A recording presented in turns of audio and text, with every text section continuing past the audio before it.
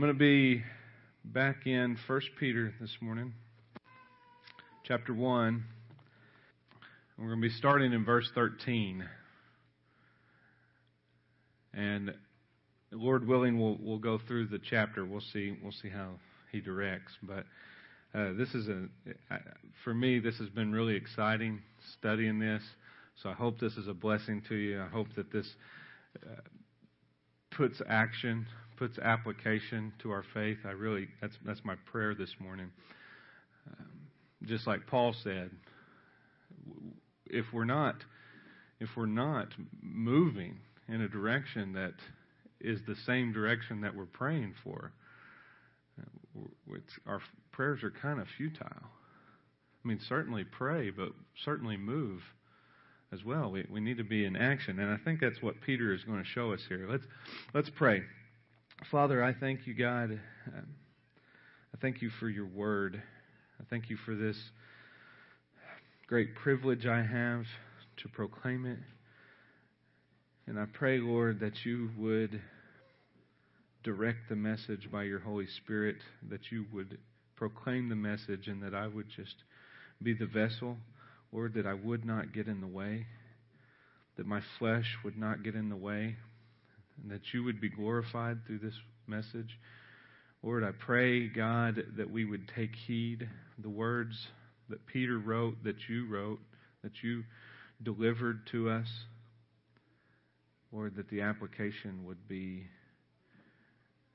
swift, that it would be mighty, that we would apply it in our minds today, that we would apply it in our lives today.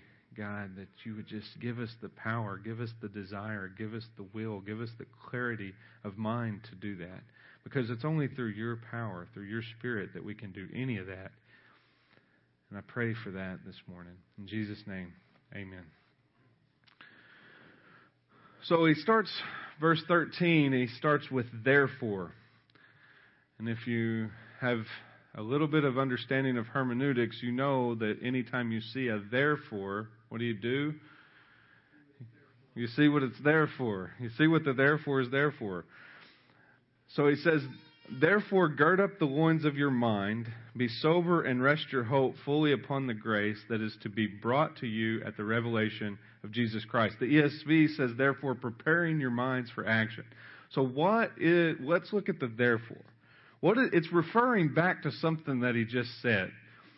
So it really refers back to the entire, what we've went through to this point, verses 1 through 12. So why? Why are we going to prepare our minds for action? Why are we going to do that? And this is a quick overview of the 12 verses that we've already come through. It's because we're chosen. It's because we are being sanctified. It's because our God has abundant mercy. It's because we have a living hope. We have an incorruptible inheritance. We're kept by the power of God. That's kind of the first 12 verses. Because of all of this, prepare your minds. And basically, in a nutshell, because of the gospel. Because you were lost and now you're found. Prepare your minds. I like the way the New King James says it. The King James says the same thing. Gird up the loins of your mind. Now that is a term and the reason, that's not exactly a normal 2015 American terminology. Gird up the loins of your mind, right? So you got to understand what he's talking about. He's talking about in the day that Peter was writing this, most men wore like a tunic, right? It was more like a robe. It was a long, almost like a dress, right? But it went down to their feet. You've seen illustrations, lots of Jesus. That's what he wore. That's what people wore in that time. Well, before they would go to battle, they can't go to battle like that. It was too restrictive. But they still wore those kind of clothes, but then they would put on armor. But before they would go to battle, they would actually take that tunic and tie it up to where it was almost more like what we would look at as shorts. It would be tied up around their waist. That freed up their legs. And that's what Peter's saying here. He's saying prepare your mind for action, but I think it's more than just prepare your mind. It's prepare your mind for battle. That's what this is. This is not This is not like, oh, let's prepare our minds and just like, no. He's saying this is going to be, your mind has to be ready to move. Let's look at the 6th chapter of Ephesians. It's hard for me to talk about this without looking at that. The 6th chapter of Ephesians, he talks about the armor of God. In verse 11, he says, verse 10, he says, "Finally, my brother, be strong in the Lord and in the power of His might. Put on the whole armor of God that you may be able to stand against the wiles of the devil. For we do not wrestle against flesh and blood, but against principalities, against powers, against the rulers of the darkness of this age, against spiritual hosts of wickedness in heavenly places." And he says, "Therefore, take up the whole armor of God that you may be able to withstand in the evil day, and having done all, to stand."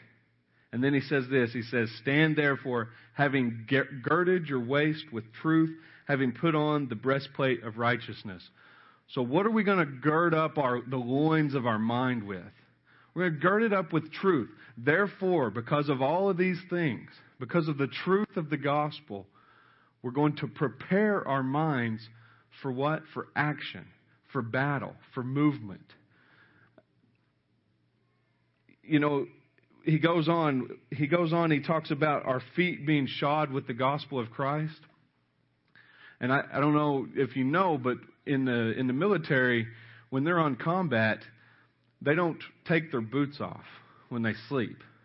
Why? Because they could be attacked at any moment. They are always prepared for battle. And that's the way that we are to be with our minds. Peter's talking about this stuff. Now remember, Peter's talking to a group of people who have already been under extreme persecution, extreme suppression. But he's saying, because of these things I'm telling you, prepare for action. Now when Peter's saying this, what is that action going to get them? Probably death. Probably imprisonment. Torture. Those kind of things are coming with action. And that's what Peter's saying. Even in the midst of all of this, this is not a time for us to lay down. This is not a time for us to sit and hide and be quiet. He's saying, no, because of all these things, because of the truth of these gospels, or the truth of this gospel, you're going to prepare your mind for action. Pull yourselves together. Stand solid. And then he goes on, he says, gird up the loins of your mind, be sober or sober-minded. And you think about that, what exactly does that mean? It's having a sober outlook on a matter or on all matters. It reflects true moderation. It reflects balance. It's not getting, in their case, it would be real easy to focus on the persecution around them, wouldn't it? If that's all that's going on, your brother just got arrested and he's facing death, possibly. Just the level of things that were going on is incredible, and it would be real easy to focus on that. But he's saying, no, we want a moderation. Be sober-minded. Don't be all slanted towards one thing. If you think about this, and the only way that you can do that, I think, is by allowing God to control your mind. Allowing the Holy Spirit to really, He's indwelling, but it's allowing Him to work through your mind. And this is a hard concept, because He is working in you to His pleasure. But yet we are still responsible for our actions. And so we have to just I think Peter's saying, be sober-minded. Take a step back, balance your thoughts, and be ready. This God-controlled perspective, it'll blend the extremities on both sides of a matter. So on the other hand, you don't want to focus on all the negative things that are going on all the bad things that could happen or the bad things that have happened. But on the other hand, you don't want to turn a blind eye to it and just act like, oh no, everything's fine. Which we're seeing some of that in the United States. You talk to Christians and you talk to them about persecution that's coming. Oh, that won't happen here. This is America. Well, that's being pretty naive. So we want to have a balance. We want to have a proper balance of perspective of the things that are going on. And then look at what he says. He says, set your hope fully on the grace that will be brought to you at the revelation of Jesus Christ. How do you get that balance? You put your hope, you set your mind on Christ and His grace. Stop worrying about the circumstances that are surrounding you now. Stop worrying about them, especially the things that you have no control over. It's so frustrating to see people worrying about things that they have absolutely no control over and let the things that they do have control over go by the wayside. Stop that. Stop worrying about it. Be consistent in your thoughts and ready always to move. Have your mind ready to move. Why? Because our hope is in Christ and His return. And He may call on you to move at any minute. He may call the troops to assemble, and you need to move. So you have to be ready for that at all times. And I talked last week in the equipping hour about glorification. It's at the return of Christ. That's when the grace will be completed. That's where our hope lies. And that's why to leave these things, to not worry about these earthly things, it really becomes easier when you're focused on Christ and His return. So focus on that. Whatever it is that you are dwelling on. I mean, what is it that's preventing you from this sober-minded moderation? I thought about me. And many times it's work. It's circumstances in my job that completely distract me from a balance that I should have. Could it be your family? Problems at home? Problems with your parents, your spouse's parents? Problems with your children? I mean, we all have those, right? Could that distract you from a moderate focus? Now, I'm not saying those things aren't important. I'm not saying your job's not important. I'm not saying your family's not important. Of course they're important. But when you dwell on that, and you're getting all lopsided thinking about that one thing, then you're not sober-minded. Then you're not dwelling where God wants your mind to dwell. What about health? That's an easy one. That one gets in the way. Really easy to get that one in the way, especially when yours is failing or a family member's. But it's still focus, moderation. Sinful activities can do it in a heartbeat. You can go down a road in a second that you don't want to be on, and before you know it, you're so far away from being sober-minded, you don't even know how you got there.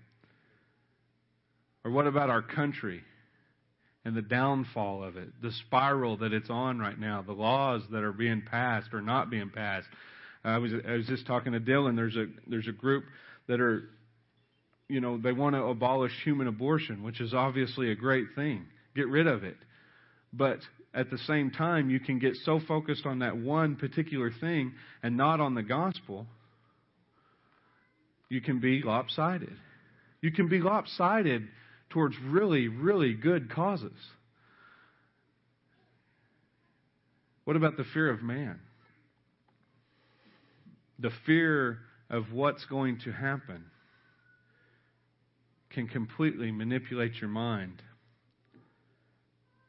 And so ask yourself this: is what I am dealing with, what I'm dwelling on, is it harder than what the Christians that Peter was writing to? Is it harder than what they were dealing with? Now remember, Nero was taking Christians and dipping them in tar and lighting the streets of Rome with them. Is what we're dealing with harder than that? I don't think it is, and if it's not, then I think we need to listen to what Peter was telling them. Because if he's telling them, prepare your minds for action, then he's telling us, prepare our minds for action. We don't have time. This is not the time that we can dwell in self-pity. It's like, It's like when you consider war. If you're a soldier and you're sitting around the base, soldier's job is to fight, right? That's their job. Protect the nation. And they call you to action. There's not time to say, well, I don't know. I would go, but my kids, they've been acting really bad. I don't think I can go. No, a soldier doesn't get that option. A soldier is, when he's called to battle, has to go then. Well, I'm fighting with my spouse. We're really having a hard time. I don't think I can go. It's not that simple. We have to be called. We have to be ready to move when called. Now, here's the other thing about that. A soldier's going to fight better if he doesn't have those distractions. So those little things, that, especially the ones we control, we need to have them in order before we're called. If you're having trouble with your spouse, don't wait until you're called to action to address that problem. If you're having problems with your children, don't wait until you're called to action to address those problems. But regardless, be ready. Be ready. Have your mind ready for action. And then look at verse 14. He says, as obedient children, do not be conformed to the passions of your former ignorance. But as He who called you is holy, you also be holy in all your conduct. Since it is written, you shall be holy, for I am holy. As obedient children, do not be conformed to the passions of your former ignorance. Isn't that incredible? The New King James says it like this: as obedient children, not conforming yourselves to the former lusts, as in your ignorance. Is that not describing us to a T? And then when you find yourself straying on those little things, is that not exactly it? Ignorance and our former lusts? I mean, really, when I stumble and I commit this sin, the best way to say it is that was ignorant. I mean, it was just stupid. And he's saying, don't do that. Your former self was ignorant. Those things, whenever I said the therefore, all those things I listed, because we're chosen, because we're being sanctified, because our God has abundant mercy, we have a living hope, incorruptible inheritance, all of those things, we were ignorant of them before. If you're ignorant of all of that, of course you're going to live your sinful lifestyle. That's your nature.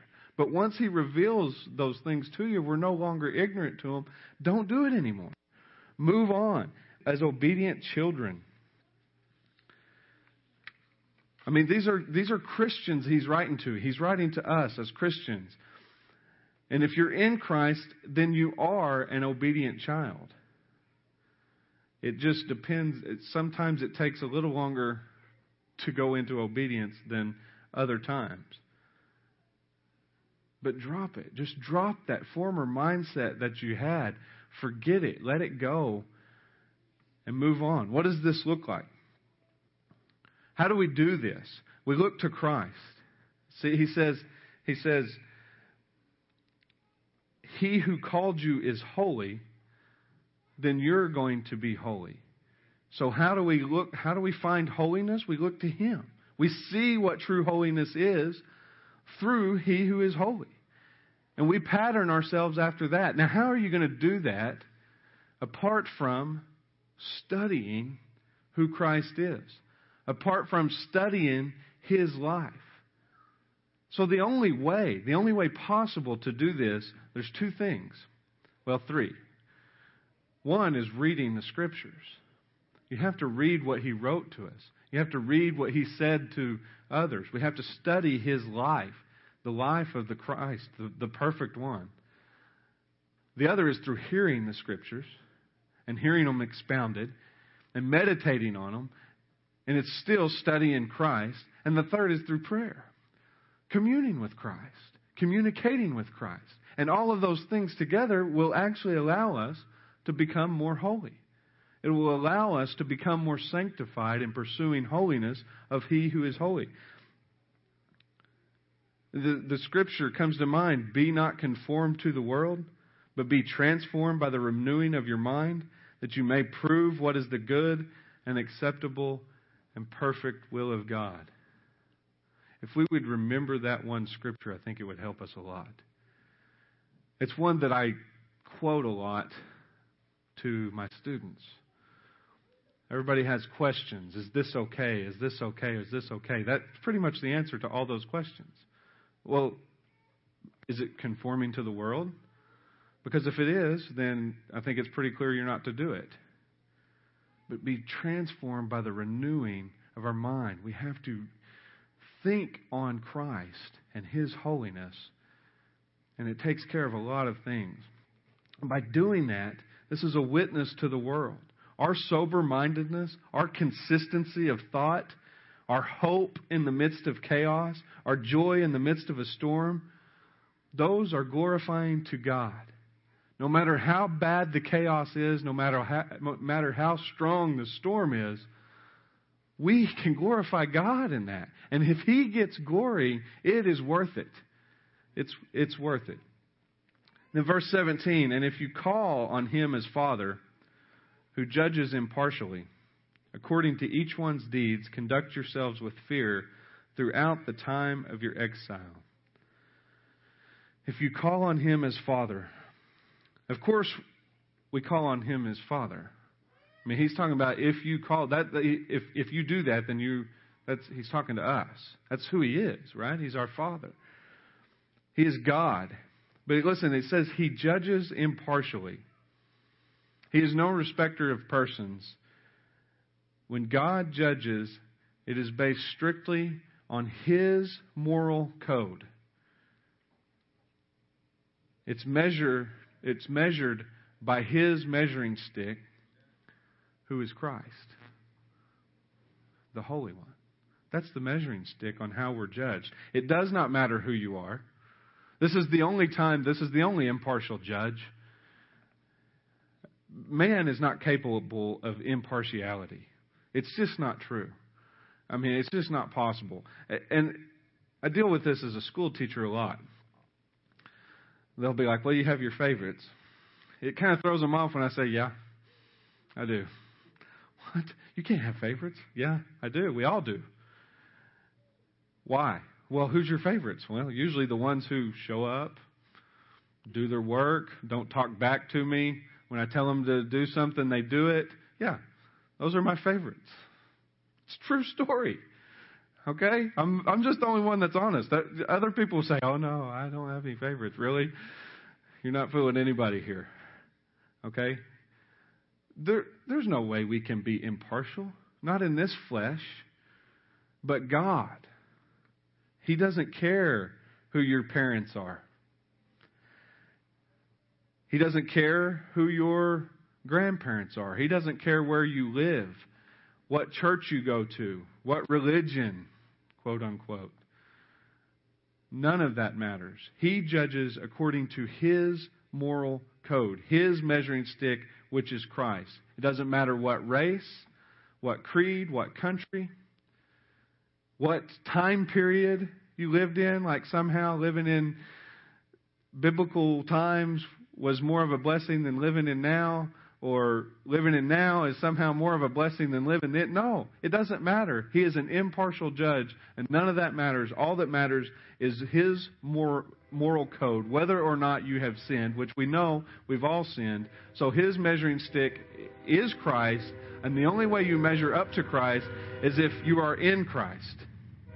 That's it. He's an impartial judge. And that is why we're to conduct ourselves with fear and reverence and awe. You know, we should have a relationship with Christ and with our Father where we can go to Him and cry, Abba, Father. He's our dad. You know, we have that relationship where we can approach the throne of God with boldness. But there's also still a reverence. There's still an awe. You see the T-shirt that says, Jesus is my homeboy? Anybody seen that T-shirt or bumper sticker or whatever? I wouldn't recommend wearing that shirt. I don't really like the terminology. I don't know if it was Million Tracks or one of the track places came out with a tract that said, Jesus is not your homeboy, he's your judge. And it's true. There's just this certain level of fear that we should still have because we know in our flesh we are not holy. And we know in our flesh we should stumble. And it's no different. I had more respect for my dad. He was a great disciplinarian. He did that well. But I also never doubted that he loved me. And when I messed up, I knew it wasn't like he was going to kick me out of the house or he never went past the line that he should have went. And I knew that. But I still had a level of fear. When I messed up, I knew there's a certain fear there. And part of I think the largest part of the fear was the disappointment. I did not want to disappoint him. And I would still do dumb things and I would disappoint him. And that level of fear was, he's better than me. He's older than me. He's more mature than me. He's going to think this is just childish, which it was. And I had a certain level of fear. That's the kind of fear I think that we're going to approach God with. As His children, as His chosen, as His saved, we're going to approach Him with that level of awe and fear that I do not want to disappoint my Father. I know He loves me. And because He loves me, He's going to chastise me. And then he says, the time of your exile. This refers back, you remember the term that he used to address the readers of this letter. It was pilgrims. We're exiled here. It's a reminder. This isn't our home. This world, it's not our home. We should be detached from this world, but we're not. I think this terminology should remind us that we are sojourners, that we're pilgrims here. But listen to what John MacArthur said, and I agree with him. He said, I think we are so into this world that the thought of the coming of Christ would be somewhat distressing to us. Now think about that. Is this true? Have you heard other people say things like this? I have. I've made comments before like, I'm just ready for Jesus to return. And somebody will say, oh no, I just want to see my kids grow up a little bit. And I remember being young and I remember thinking, well, I don't want Jesus to come back until I get married or, until I get to go to college. And young people are probably even more susceptible to this, even if they are believers. But even us, we get attached, and it's like there's times, if you're going to be honest, there's times you really want to. You've been working really hard for one thing, and it's happening this weekend. And if somebody said, "Okay, you've done all this work, but Christ is going to return," if you really, really got honest with yourself, you may not be as excited about that as what we should be. Oh, just wait a day. We should be so detached from this world, from our children, from our parents, from our spouses. We should be so detached from that if you knew Christ was going to return, there would be nothing but rejoicing. I'm not saying you should be detached from your children and your wives and all that, but it should be so secondary to Christ. Because whatever it is that you're looking forward to, whatever it is that you're just holding on to, it's going to pale in comparison to the glory of Christ's return. And that's part of, I think, what Peter's saying here. He's like, drop the attitude of this earth. Drop the attitude of, I want these things. And be sober-minded, thinking on Christ. Look at verse 18. Knowing that you were not redeemed with corruptible things like silver or gold, but your aimless conduct received by tradition from your fathers. The ESV, I think, says you were ransomed, redeemed. It means to gain or regain possession of something. Technically speaking, it is the term for a price paid to buy back somebody headed for judgment. You think about it like a prisoner of war or a slave. That's the term. It was buying a slave's freedom, buying them out of slavery. We were redeemed by Christ. Redeemed by Christ. He created us, and yet He had to redeem His very creation. You could almost say we were twice owned. I read an illustration. This little boy spends an incredible amount of time for a child building this little boat. And, I mean, just for a child, an hour of work is a long time. And this one put in way extra time, made it awesome. It rains. He goes out to the ditch. He's in the city. He goes out to the drainage, the storm drain. He puts the boat in to sail it for the first time, and the water's moving pretty swift, and it takes off. And at first he's really excited because it floats and it works, and he's like, yeah, my boat works. And then it just keeps on going. And he's chasing it, and it gets away from him. He loses it. He can't find it. A couple of days later, he's in a little shop, and there's his boat. Somebody had found it. It's in one of these little antique shop things, kind of a thrift store. And there it is, and he's like, hey, that's my boat. And they said, no, that's not your boat. That's our boat. It's for sale.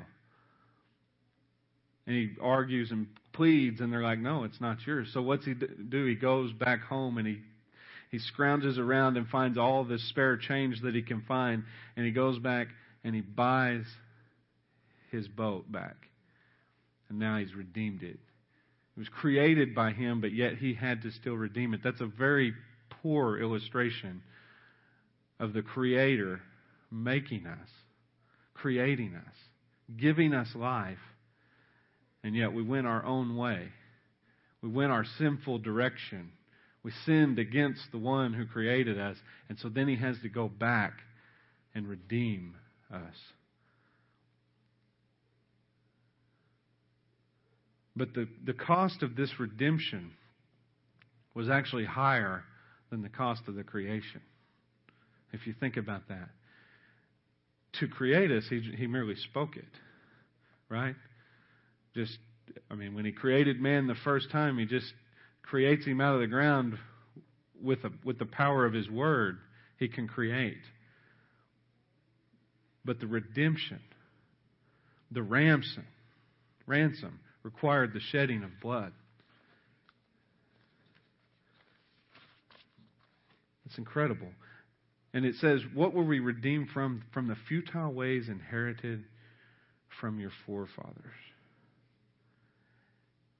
And, you can consider who Peter's writing this to. You can consider what, with us personally, our forefathers, the futile ways. The bottom line is, all other ways outside of Christ are futile. They're worthless. So the Jews who were trying to earn their salvation by the law was worthless. Me, who was trying to earn my salvation by my works before Christ, was worthless. Worshipping some kind of pagan god, praying 5 times a day, it's all worthless. It's all futile outside of Christ. But He said He didn't redeem it, not with silver and gold. No, these things are all corrupt. They're all soon to be destroyed.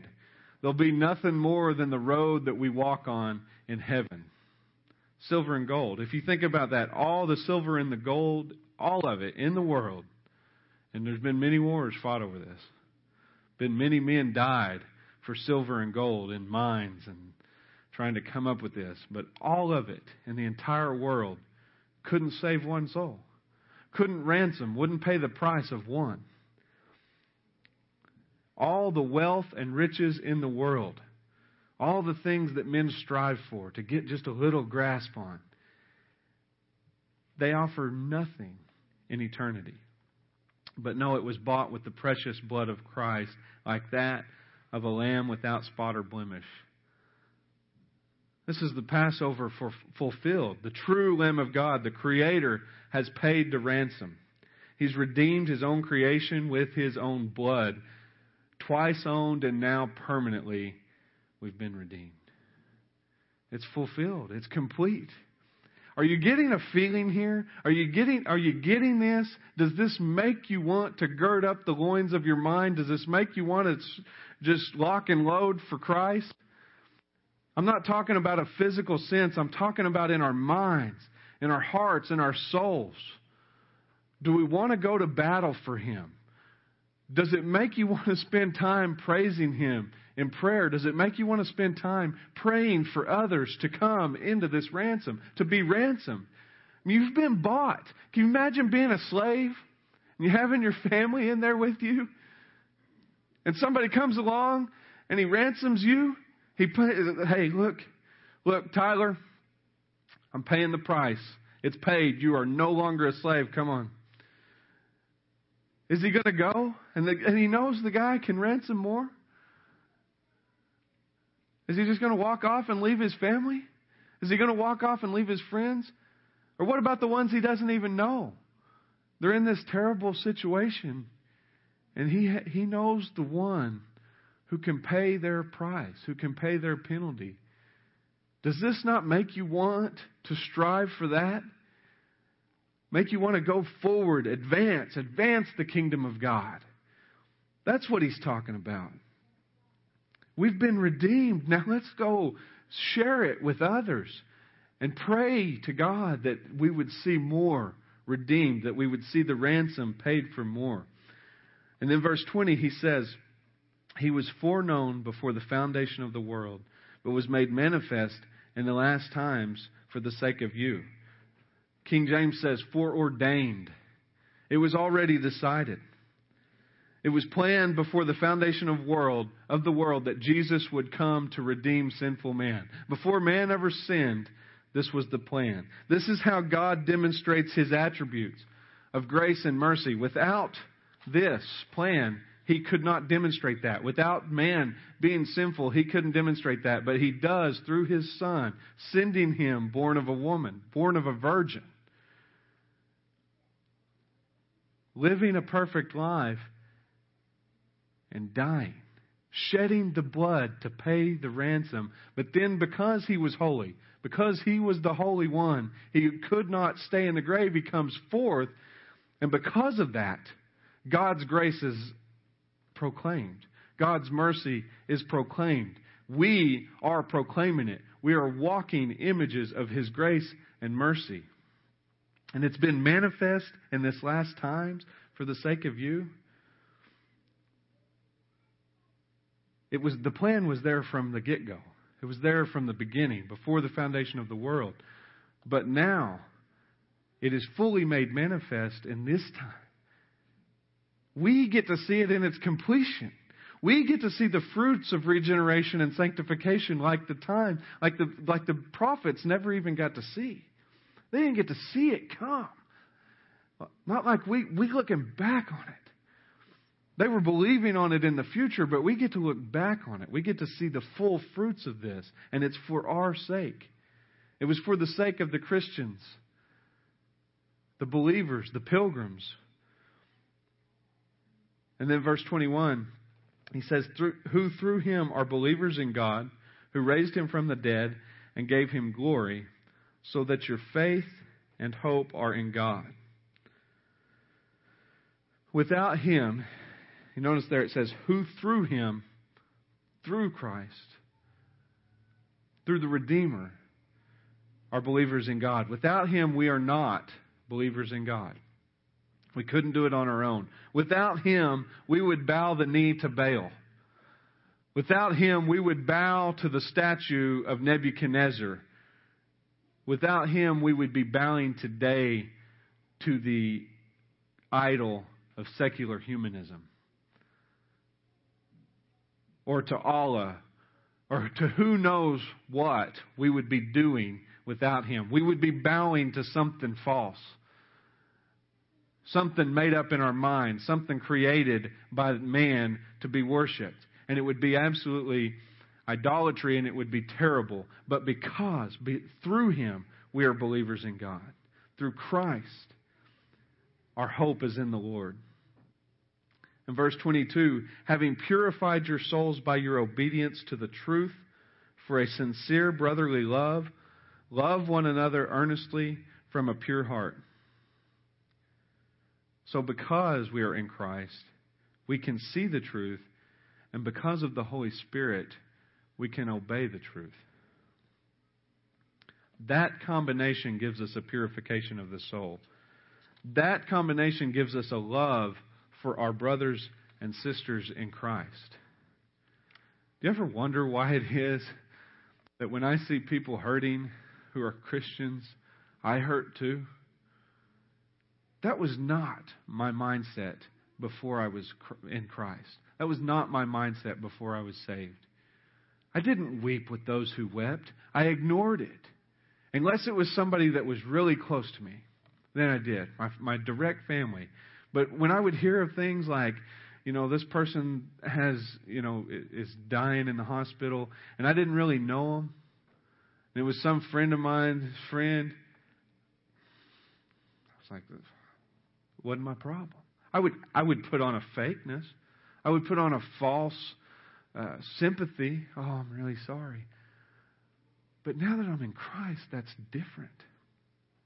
I truly do weep. Even if I don't know the person, if I see one of my brothers or sisters hurting, there's something inside me that says, wow, that's really sad. Where does that come from? It comes from Christ. It comes from the Holy Spirit. Verse 23 says, since you have been born again, not of perishable seed, but of imperishable, through the living and abiding Word of God.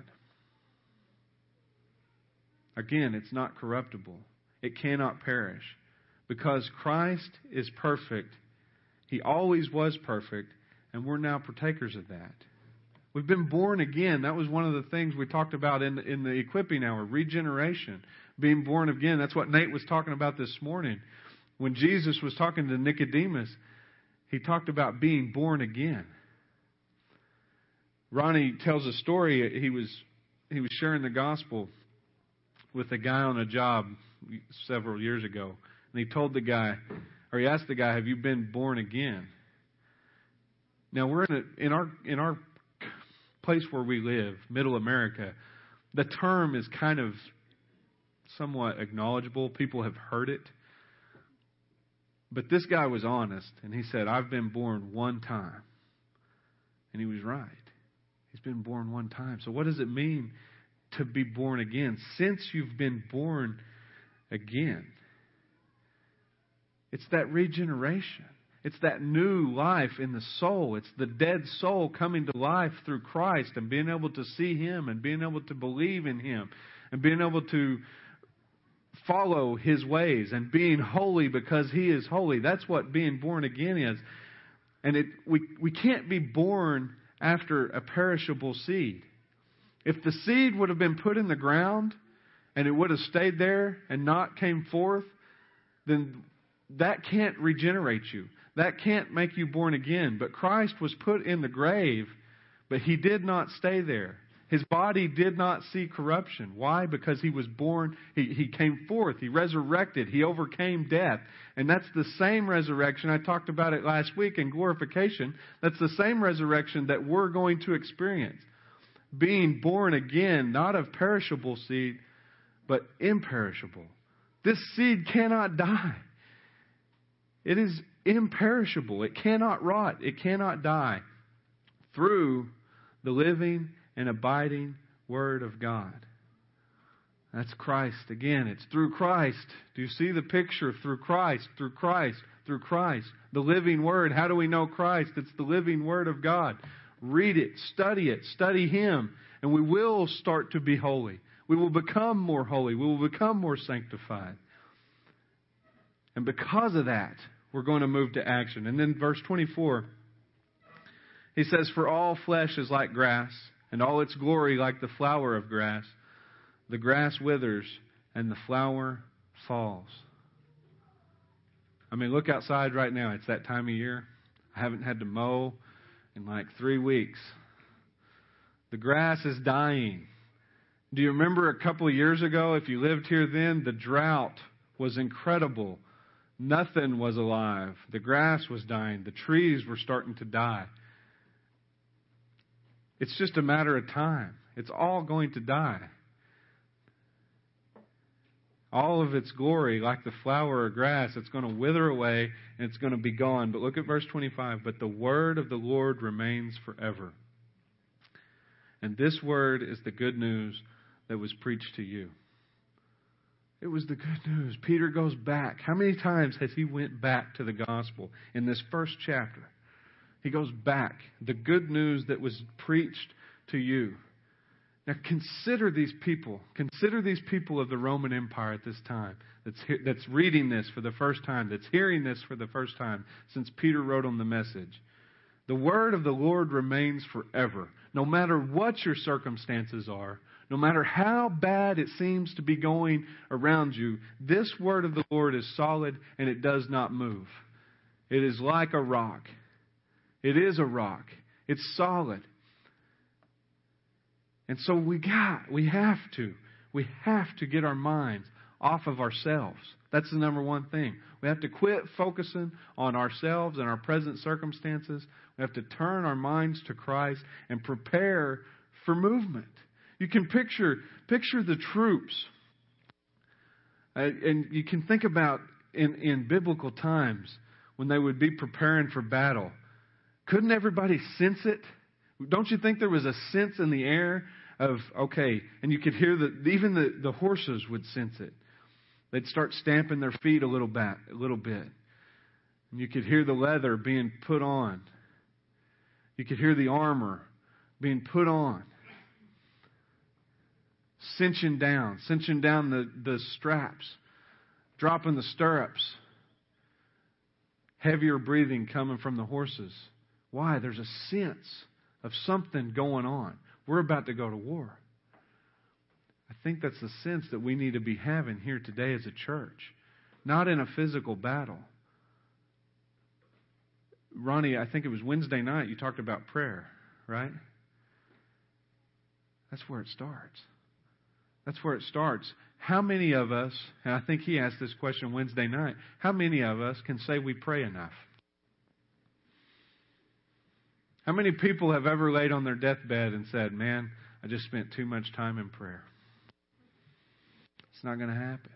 It's not a possibility. We need to be spending more time in our prayer, in our spiritual battle, the battle that's going on in the spiritual realm can only be won by God. We need to spend time in that. And then, as we're praying, we need to also be listening to the movement, to the direction of the Holy Spirit. So when He says, okay, you need to go forth.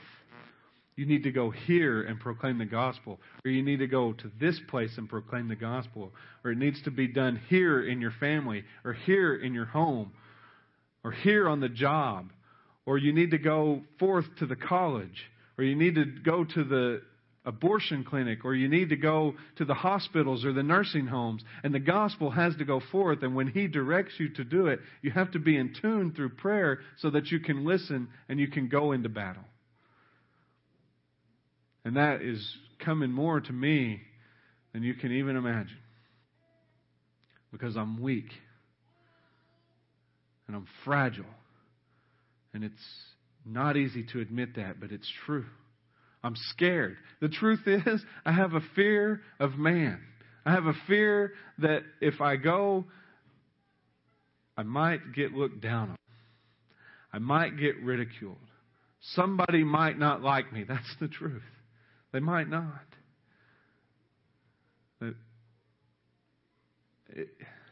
How weak and fragile are we? It's time to cinch it up. It's time to really gird up the loins of our mind and take this message forth. We have the message of eternal life.